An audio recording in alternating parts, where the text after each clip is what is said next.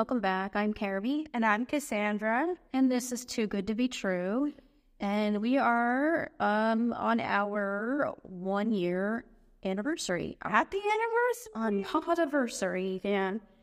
So we have officially been doing this for a year now. And to honor our anniversary, we decided to do kind of a special series. It's like a 4-part. Yeah. No. So like we said last week, it's behind the Godfather. It's the character of the Godfather in the movie The Godfather is based on 4 individual mobsters. And we're going to be covering each of those 4 actual people, that the fictional character is based on. And we're going to be starting out our first of the 4 episodes with the Godfather himself, Carlo Gambino, which that was actually one of his nicknames. Okay. So before I dive into it, I'll go quickly over how the mafia families are organized so you understand, who's the boss and who's next in line and how all that trickles down. So at the top of your pyramid, you have the bosses. Then underneath them, you have your underbosses, which, kind of like your manager, assistant manager. Mm-hmm. Then you have your consiglières, and they are called upon basically more or less to mediate disputes. And then you have below them your captains or capos, and they supervise crews comprised of soldiers and associates, which is usually up to 50 to 100 associates in a crew. And then the crews specialize in different areas, like gambling, loan sharking, that kind of stuff. They have their own little niche areas. Little specialty areas. Yeah. So, Carlo Gambino was born in Palermo, Italy on August 24th, 1902. So this episode's actually going to come out on his birthday. And if he was still alive, be 121 years old. Woo. Which would suck. I couldn't imagine. Yeah, that wouldn't be very fun. Like that lady in that video that I sent you. The one that just wanted to die. It's so funny. I saw that video about die. I about died because I was like, this lady is just keeping it real. What did she say? I may as well have been a tree. And I've seen fuck all. I may as well have been a tree. So anyway, I guess happy birthday, Carlo Gambino. Happy birthday. Not on the that, day this comes out. Not that you were a stellar dude. Yeah. So he came from a family involved with a mafia gang in Passo di Regano, which you're all going to have to forgive me on my Italian pronunciations. I did look them up and I'm trying, but there is no way it's going to be authentic coming from me. Like, I'm not going to be able to be like, Passo di Regano. Like, I'm not good about I have 1% Italian in me, according to the ancestry DNA, and it's not enough to be doing all that. Yeah. He had 2 brothers, Gasperi, who was not involved with the mafia, and Paolo, who was a member of the Gambino crime family. His parents, Tommaso Gambino and Felice Castellano, were Italian immigrants.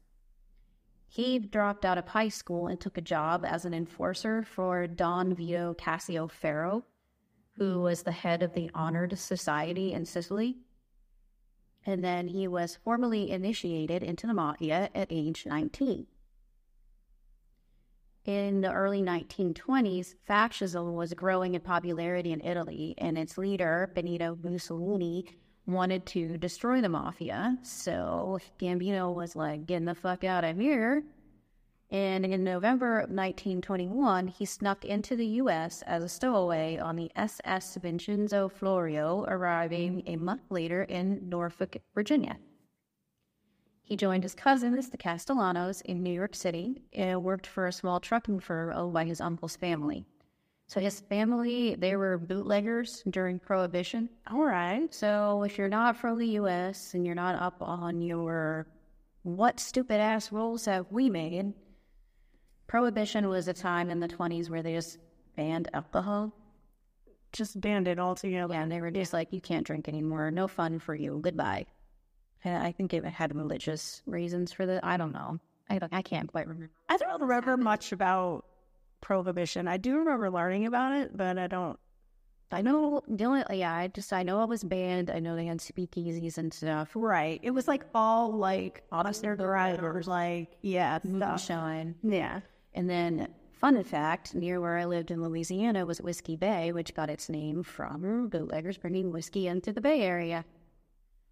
That much I know, and the rest of it, not so much. But that's what they were doing. They were bootleggers, selling illegal liquor. His family rented a small apartment for him near the Brooklyn waterfront, and later he moved to a modest house in Brooklyn, and he had a summer home in Massapequa on Long Island. The Long Island house was a 2-story brick house with statues on the front lawn overlooking South Oyster Bay. By the 1930s, he was working for Vincent Mangano, the boss who controlled the Brooklyn waterfront. Under Mangano, Gambino learned how to run several mob rackets, including loan sharking, numbers, and cargo theft. Fun. He was promoted to capo at age 29, and he chose his cousin Paul Castellano to be in his crew. He was then involved in a criminal group led by Joe Masseria.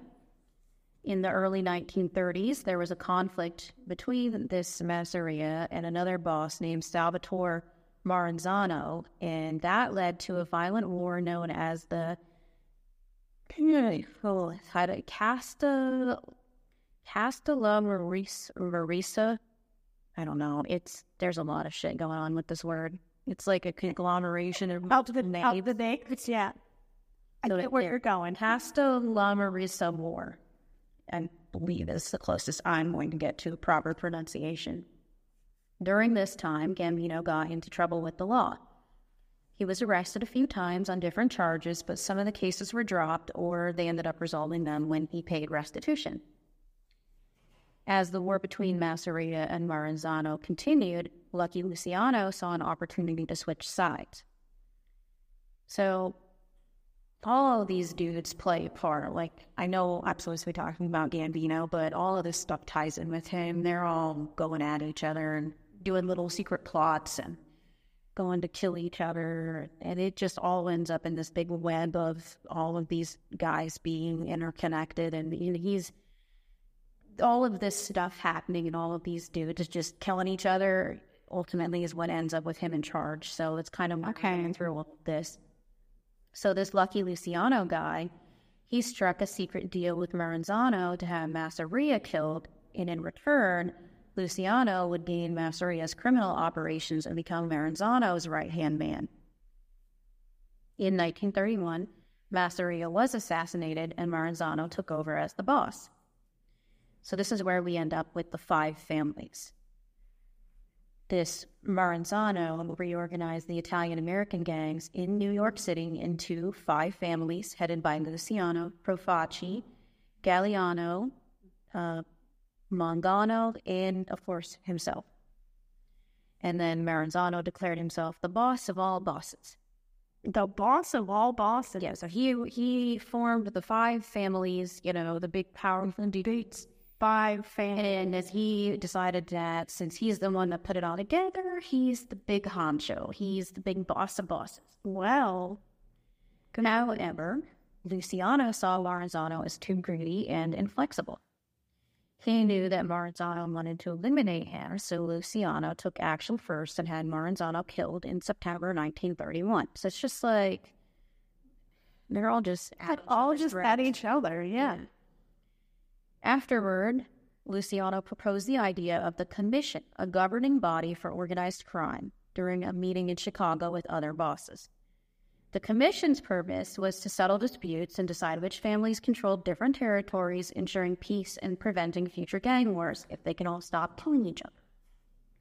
But this supposedly was supposed to be, the solution to this. These guys just knocking each other off. They're going to set up official territories and official things that each guy would be over, and then that way, they wouldn't be killing each other for the same stuff. Like, yeah, like would know, like, this is your territory. This Right. It's like one of them would be over like the Brooklyn water. Right. Another one would be over like Manhattan or whatever. And it's like they would know that, hey, this is this gang's territory. And so they wouldn't be trying to do their... It alleviate people like saying, oh, well, you're like coming into my, you know... Right. Into my territory, like, get out. Yeah. And Luciano's plan was successful, and the commission became a significant innovation in the world of organized crime. It allowed him to quietly maintain power over all the families and avoid further conflicts. The other bosses all agreed to this idea, and it became a crucial part in their operations. In 1932, Gambino did what people did back then and married one of his cousins, Catherine Castellano, who was Paul Castellano's sister. Remember, Paul was in his crew for a cousin. Yeah. After he moved over, he put Paul in his crew. Together, they... That's a big thing. People married their cousins. Dude, have you not heard of England and, like, all the royal families? Well, like, way back, like... Oh, man, they are still doing that in the early 1900s. Like, I know, like, they're trying to keep the blood, you know, pure, whatever, bloodline, like, you know, back to high school with a girl whose parents were cousins. Really? Yeah, I mean, it's not, like, super common, but, like, back in the day, like, it's not like they could hop on Tinder. It was kind of whoever was around. Whoever was there. Yeah, I guess that makes sense. They, at this point in time, figured cousins marrying cousins wasn't that big of a deal. They saw what brothers marrying sisters did to their fucked up kids, but cousins, I mean, technically, it's icky, but, I mean, you do run less of a risk of deformities and genetic issues when it's far away as a cousin. I would not do it, but, you know. To each their own. Right. Well, together, Carlo and Catherine raised 4 children, their sons Tommy, Joseph, and Carlo, and a daughter named Phyllis, who ended up with the last name Sinatra at some point. So I don't know if she married like Frank Sinatra's family or something, or if it's just a coincidence. After Masseria died, Gambino and his cousins joined the family led by Vincent Mangano. So there was also this guy, Albert Anastasia, and he was a powerful figure himself. And he officially held the position of underboss in that Mangano family. Okay. During Mangano's 20-year leadership, he didn't like that Anastasia was close to Luciano and this other guy, Costello. They had hired Anastasia without asking for Mangano's permission, which caused conflicts and intense arguments between the two mobsters. So we have another problem, a brewing. It's always something. Mm-hmm. Well, Prohibition ended up getting repealed in 1933, so we can drink again. Yay! But Gambino was still involved with illegal liquor sales. He sold contraband liquor. So he ended up dodging liquor taxes doing that, and that way he was able to undercut legitimate sellers. So he was making a ton of money because they're going to him. He's like, why would you not if you can get more money that right? Yeah. So this made him his first fortune. He also stole ration stamps during World War II to make another million. Then in 1937, Gambino was arrested and he spent 22 months in prison at Lewisburg for evading taxes related to running a large distillery in Philadelphia. So he was just right down the road. Wow. Yeah. That's something. I mean, what's his name? The guy that Scarface, he was in Philly. What the hell was his name? Al Capone? Was that his name? I don't remember if that's who Scarface was like. But yeah, that... Because I'm trying to think, like, I get them mixed up sometimes. I do too. The real guy versus, like, the actor. Oh, yeah, the actor was, like, Al Pacino or whatever. Yeah, right? Yeah, Al Pacino was the actor. So I think Al Capone is the real name of the real... I saw it. I have pictures of his cell, actually.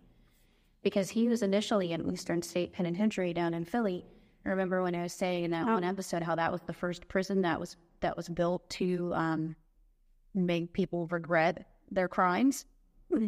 And I've toured it several times because it's just a cool place. Yeah, we saw it. We're down there. That would be an interesting thing to do. Yeah, and the tour was voiced by what's his name, Steve Buscemi. He does the voiceover of the tour. Like if you can just go and just walk around or whatever. Right. They have an actual tour that you can like log into on like a little. Did you get the headset and do all that stuff? No, we didn't go in there. We saw it from the outside. I thought it would be a neat thing to do. Yeah, it is pretty cool. I went in and give you like a little headset with like a little walkie-talkie kind of dude. Well, or like a. Yeah, I was taking one of my kids to a concert or something, and we drove past that. And Steve Buscemi does like the tour, and then that's interesting. Yeah. So anyway, he was there, and then afterwards, he got transferred out to Alcatraz, but he initially was in Eastern State Penitentiary. So these dudes. We're on the East Coast, like, look, nearby where we are, which is just interesting because, like, when I saw Lewisburg, I was like, oh, shit, that's pretty close. It's pretty close. But, yeah, that's because he was running a distillery in Philly. Philadelphia. We get so used to calling it Philly. Yeah. On April 19th, 1951, Mangano's brother Philip was found dead near Sheepshead Bay, Brooklyn. He was murdered alongside his brother, Mangano, on Anastasia's orders in Brooklyn, and Vincent Mangano's body was never found. And he was later declared dead after 10 years on October 30th, 1961, by the Surrogates Court in Brooklyn. They were finally like, fuck it. It's believable enough. He has not showed back up, so... Yeah, it's been long enough. If he was going to come back, he'd come back. Although nobody was arrested for the Mangano murders, it was widely believed that Anastasia was behind the killings. In the mid-1950s, this other guy, Genovese, wanted to take down Frank Costello, and to do that, he needed to get rid of Mr. Albert Anastasia, the strong ally of Costello and the boss of the Anastasia crime family. So Genovese teamed up with Gambino, so like I said, he does... Hello, it's who I'm doing next time. Yeah. Yeah, so we're going to hear about Frank Costello pretty soon. But yeah, so here's Gambino finally trickling back in through after doing his time in Lewisburg. He's teaming up with Genovese, and he was Anastasia's right-hand man, and they were plotting against him. In early 1957, Genovese decided to act against Costello. He told this other guy, Vincent Gigante, to kill Costello, and on May 2nd, 1957, Gigante shot Costello outside his apartment building. Fortunately for Costello, the wound wasn't serious, but it convinced him to step down and let Genovese take over. Gigante was identified as the shooter, but Costello later claimed he couldn't recognize the attacker, so this Gigante guy was acquitted of attempted murder charges, which that makes sense. If you're doing this whole big web of illegal activity... I feel like that's what these people always do. Well, yeah, because they would be like, oh, I don't remember, or oh, I didn't see, or whatever. Right, think about it, because if they do name them, then there's probably 50 other guys below this guy who are now pissed off that, there's that way they're going to jail, so they're going to come after you. The easiest thing to do is just be like, oh, sorry, I don't recall, I didn't see him, didn't get a clear... view of his face. And with Costello out of the way, Genovese and Gambino allegedly arranged then for Anastasia's murder. So they just, like, we can take out everybody. I feel like that's all these mobster people do. Yeah, it's just a lot of killing each other. And it's like, at that point, like, I don't even understand why you would be interested in being in it. Because obviously you can't trust anybody. You can't trust anyone. And it's like, inevitably... someone's going to come after you at some point. Yeah. And you might luck out and they don't, but you might not. Yeah. So Gambino passed the contract to Joe Profaci, who's another one that we'll be doing. I think you might be doing him as well. Mm-hmm. Okay. And then passed it to Joseph Crazy Joe Gallo's crew. Anastasia was killed on October 25th, 1957 in a barber shop at the Park Sheraton Hotel in Midtown Manhattan.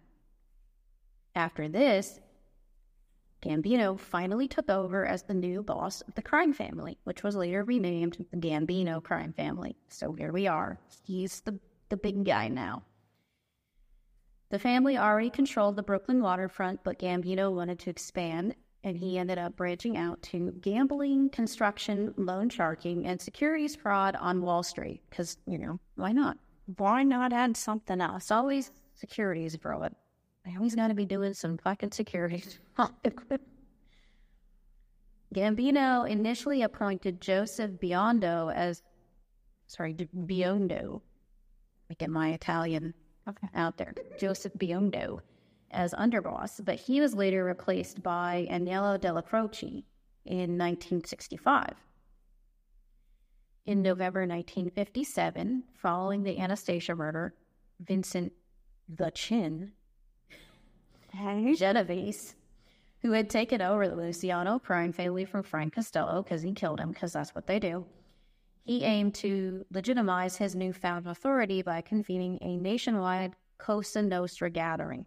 Cosa Nostra is Italian for our thing.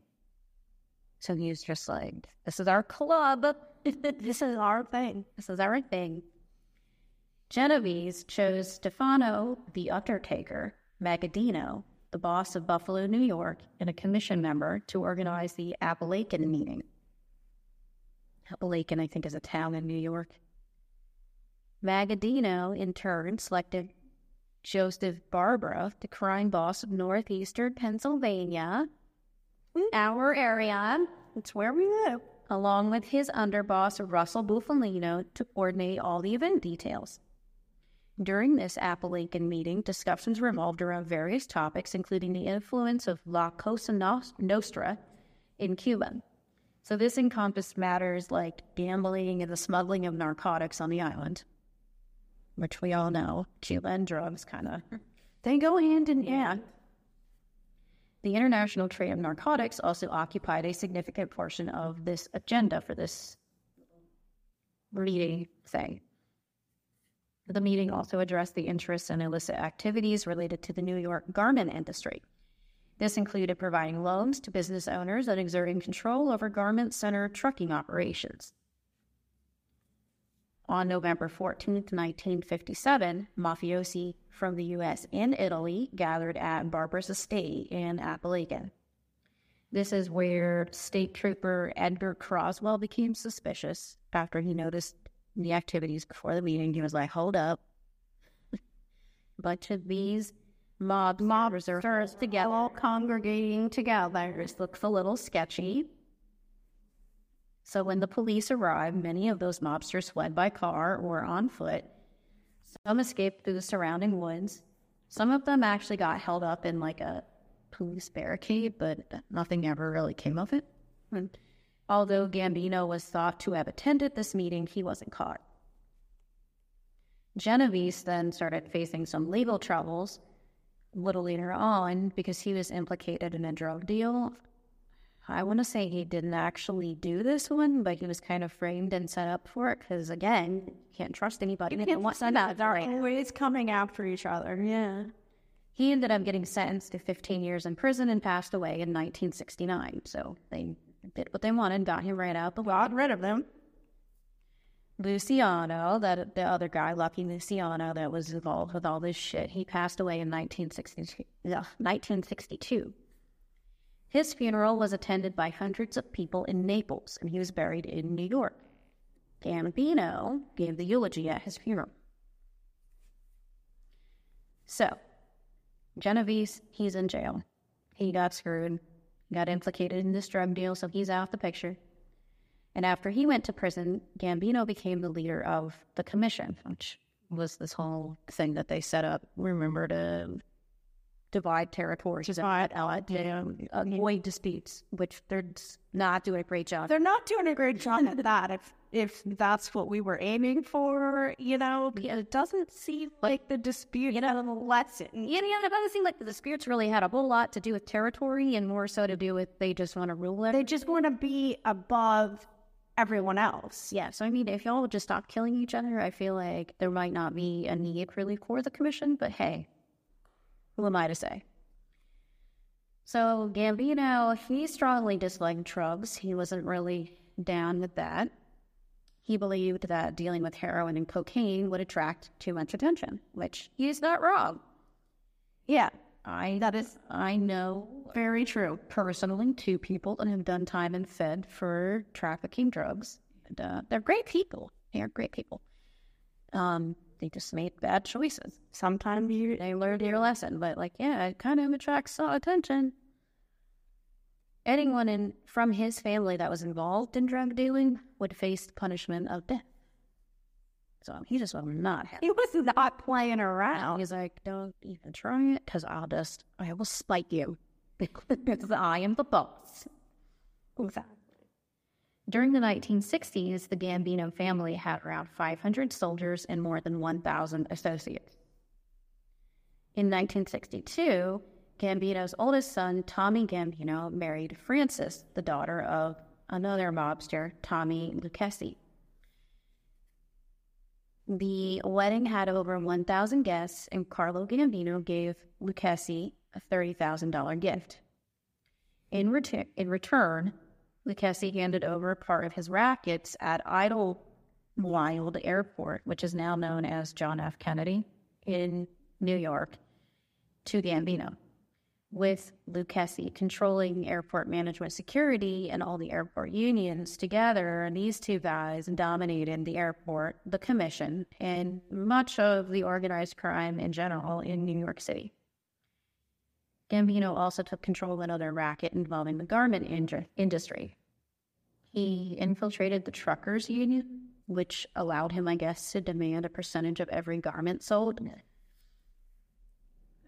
I've never heard of such a thing. Yeah, but I guess getting the garments, to and fro in the trucks, if he was in control of the truckers, taking a cut of their pay. Taking a cut, yeah. In 1963, the head of the Bonanno crime family, Joseph Bonanno, who will be my next guy, planned to assassinate some of his rivals on the Mafia Commission. Because, what else do we do but fucking kill each other? That's it. That's the only way. He targeted Gambino, Tommy Lucchesi, Stefano Magaddino, and Frank DiSimone. Not sure if I got that one right. Bonanno sought support from Joseph Magliocco, who readily agreed because he was angry about not getting a seat on the commission and felt betrayed after Bonanno and Profanci were close allies for over 30 years. You're grumpy-ass mad, and they don't like me. They're pretty whiny. They're better friends with each other than they are with me. Come on. Bonanno's plan was to take over the commission and make Magliocco, that name too, also the Italian pronunciation. I was like, what? I had to listen to it 15 times, and I finally gave up because it was all like Maglio. When I was like, whoa, what? You were like, what? I didn't catch that. A lot of sounds. I can't do it. This Magliocco was given the task of killing Lucchesi and Gambino, and he hired one of his top hitmen, Joseph Colombo, for the job. However, Colombo decided to reveal this plot to the targets. He switched up on them. And when these other bosses learned about the plan, they realized Magliocco couldn't have organized it on his own. Considering the close relationship between Bonanno and this Magliocco guy, and previously with Profanci and their ties through marriages, they suspected Bonanno was the true mastermind behind all of this. So the commission was like, hey, explain yourselves. Fearing for his wife, Bonanno went into hiding in Montreal, leaving Magliocco to face the commission alone. Magliocco, who was in bad shape both mentally and physically, confessed to his role in the plot. Probably scared shitless. I mean, I can only imagine. It's probably very tough, being in these. It's the life of stress. Yeah. Anxiety reduces that. Yeah, that's what I was thinking. I was like, I would just be full of anxiety constantly. Somebody looks at you the wrong way, and you're like, I get.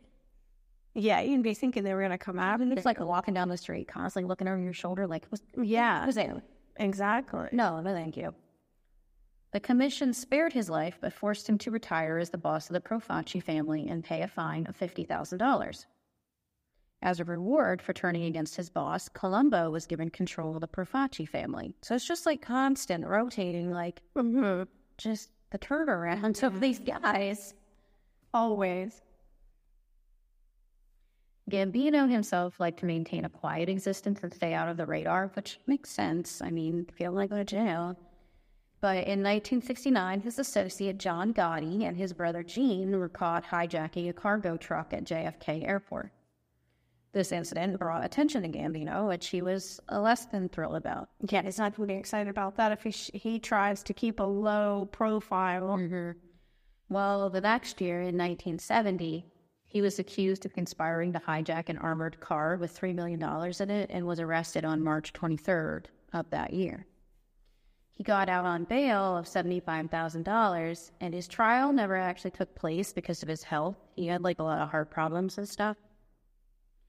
The same year, the Supreme Court upheld a deportation order from 1967, which he had previously appealed because he had entered the country illegally. As we remember, he was stowaway on a ship. He did not immigrate here. He snuck in. When the government tried to execute this order, Gambino suffered a massive heart attack and was taken to the hospital. In the late 60s, this Colombo guy had set up the Italian-American Civil Rights League to protest prejudice against Italians, a.k.a. people assuming every Italian was a member of the mob. But, like, these guys are members of the mob. I was, like, laughing about it. I was like, what is the irony here? Like, they all think we're all members of the mob. You are. Because you are. Well, I mean, they were. Anyway. Yeah, not every Italian. Not every Italian is, but they were. For sure were. And Gambino, again, because he didn't like any attention, he didn't like that Colombo was doing this because there was media attention that was coming to them. And he was like, hey, this is going to attract the FBI, and that is not what we want. That is the exact opposite of what you want. So take a wild guess on what he decided to do. Kill him? Yep. Oh my gosh, I got it right. I'm so shocked. How would we think he would do that? Yeah, so he was like, oh, no, I'm going to take out Colombo. Yeah, sorry, bro, you cannot be bringing attention. On June 28, 1971, Colombo held a rally for his league in Columbus Circle in New York City. During that event, Jerome Johnson shot Colombo 3 times, with one of the shots hitting him in the head. So he's done. He's done for sure. Yeah. Colombo's bodyguards quickly killed Johnson after the shooting, but that incident left Colombo paralyzed, and he later passed away in 1978. So he did live 7 years. Wow. That's impressive. Paralyzed, which that, sucks. But I mean, also, you could just not be in the mob, and this kind of stuff probably wouldn't have video. That is very true. After the shooting, some people in the Colombo family thought Joe Gallo was responsible, but the police eventually concluded that Johnson acted alone after questioning Gallo. Which, I mean, Gallo wasn't going to be like, yeah, it was me. Yep, I did it. You got me.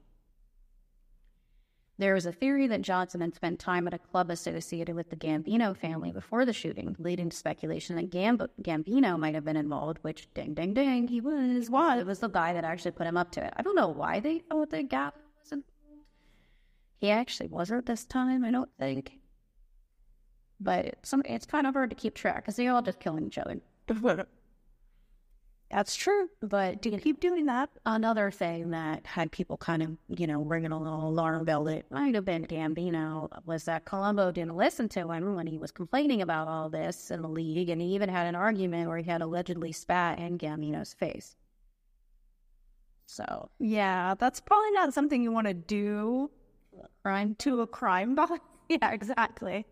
That's just not... That's like setting a target right on you. Yeah. The Colombo family leadership believed that Gallo ordered the murder because he had a falling out with the family. So Gallo, of course, was killed on April 7th. So then he gets killed too because people think he did it. Yeah. So Gallo, he's gone. Is April 7th, 1972. They take him out. And then Gerardo Catena became the new boss, but he got into trouble with the law and was sent to jail in 1970. And this was after Genovese, the other guy, had passed away. So now this Thomas Ebola took on the role of the front boss for the family, but he really wanted to be the true leader of the Genovese family.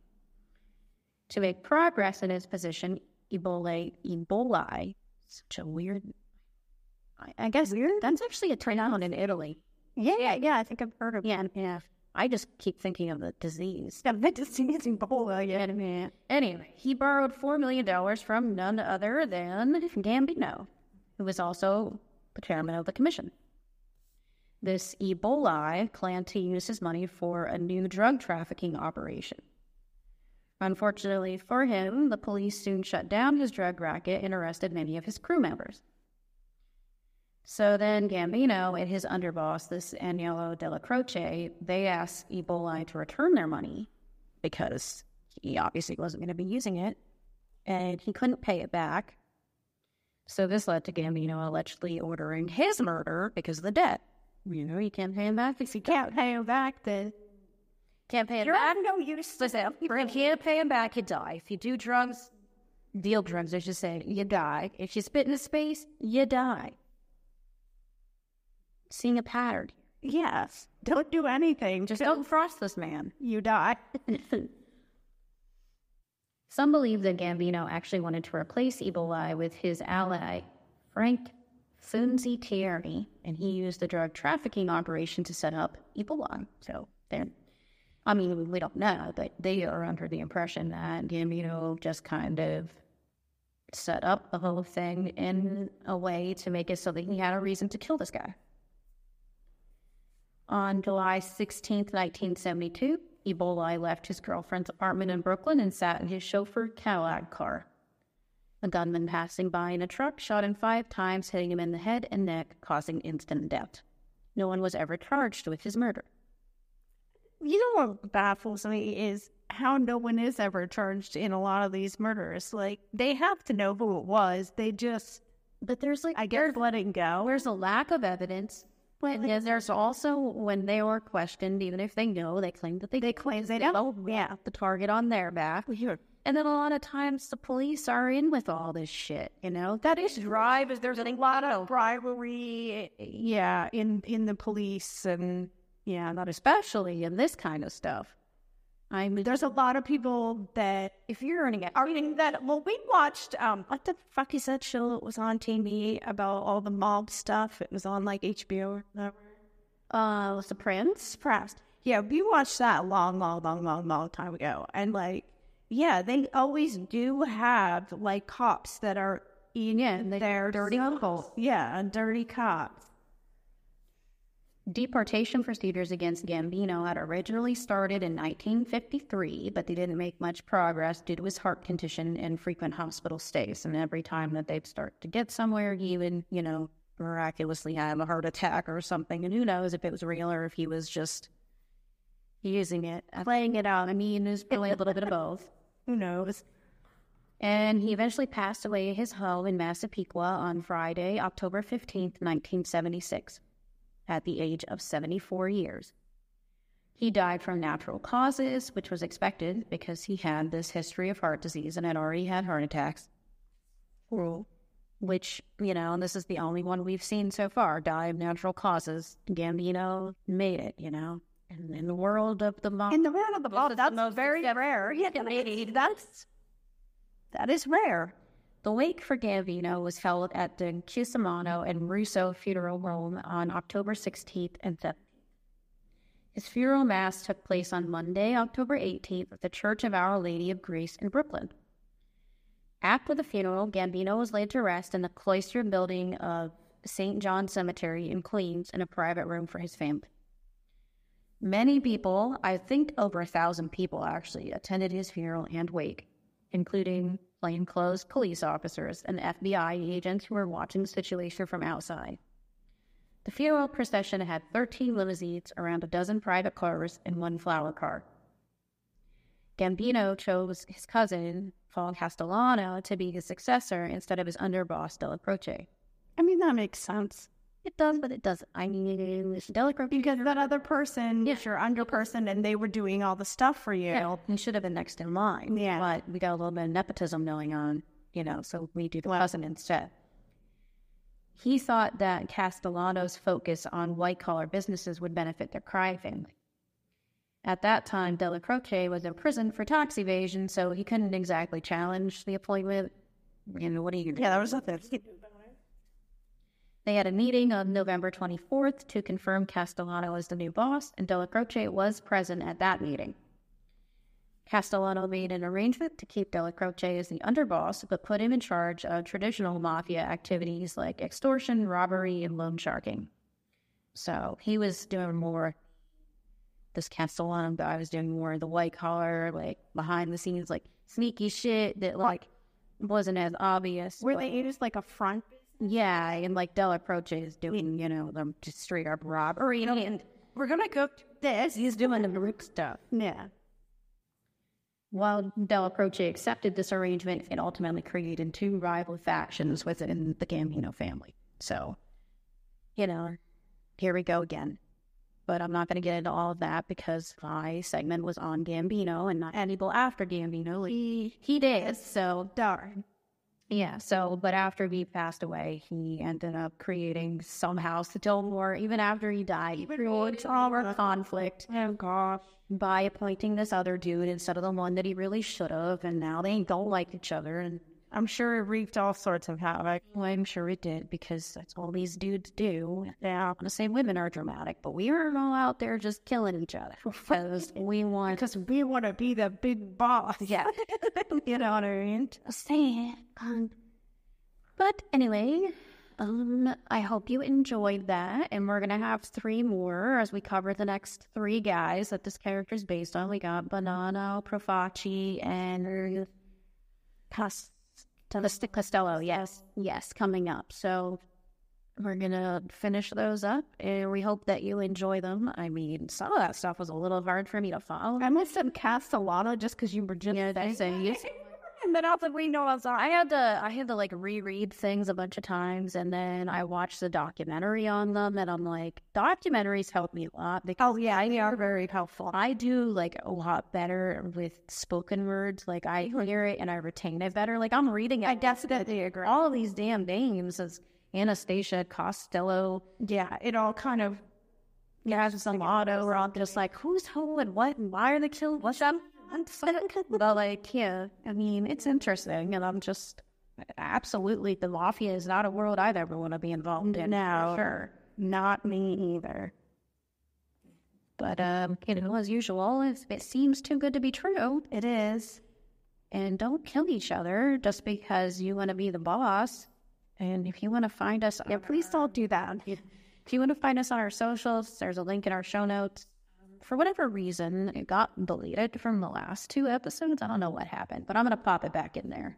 I know it's not going to get corrected.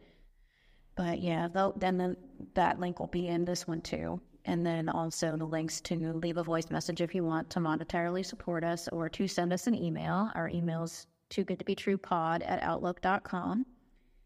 And if you have stuck with us since the beginning, thanks. We appreciate you. Yeah. Well, bye. Bye.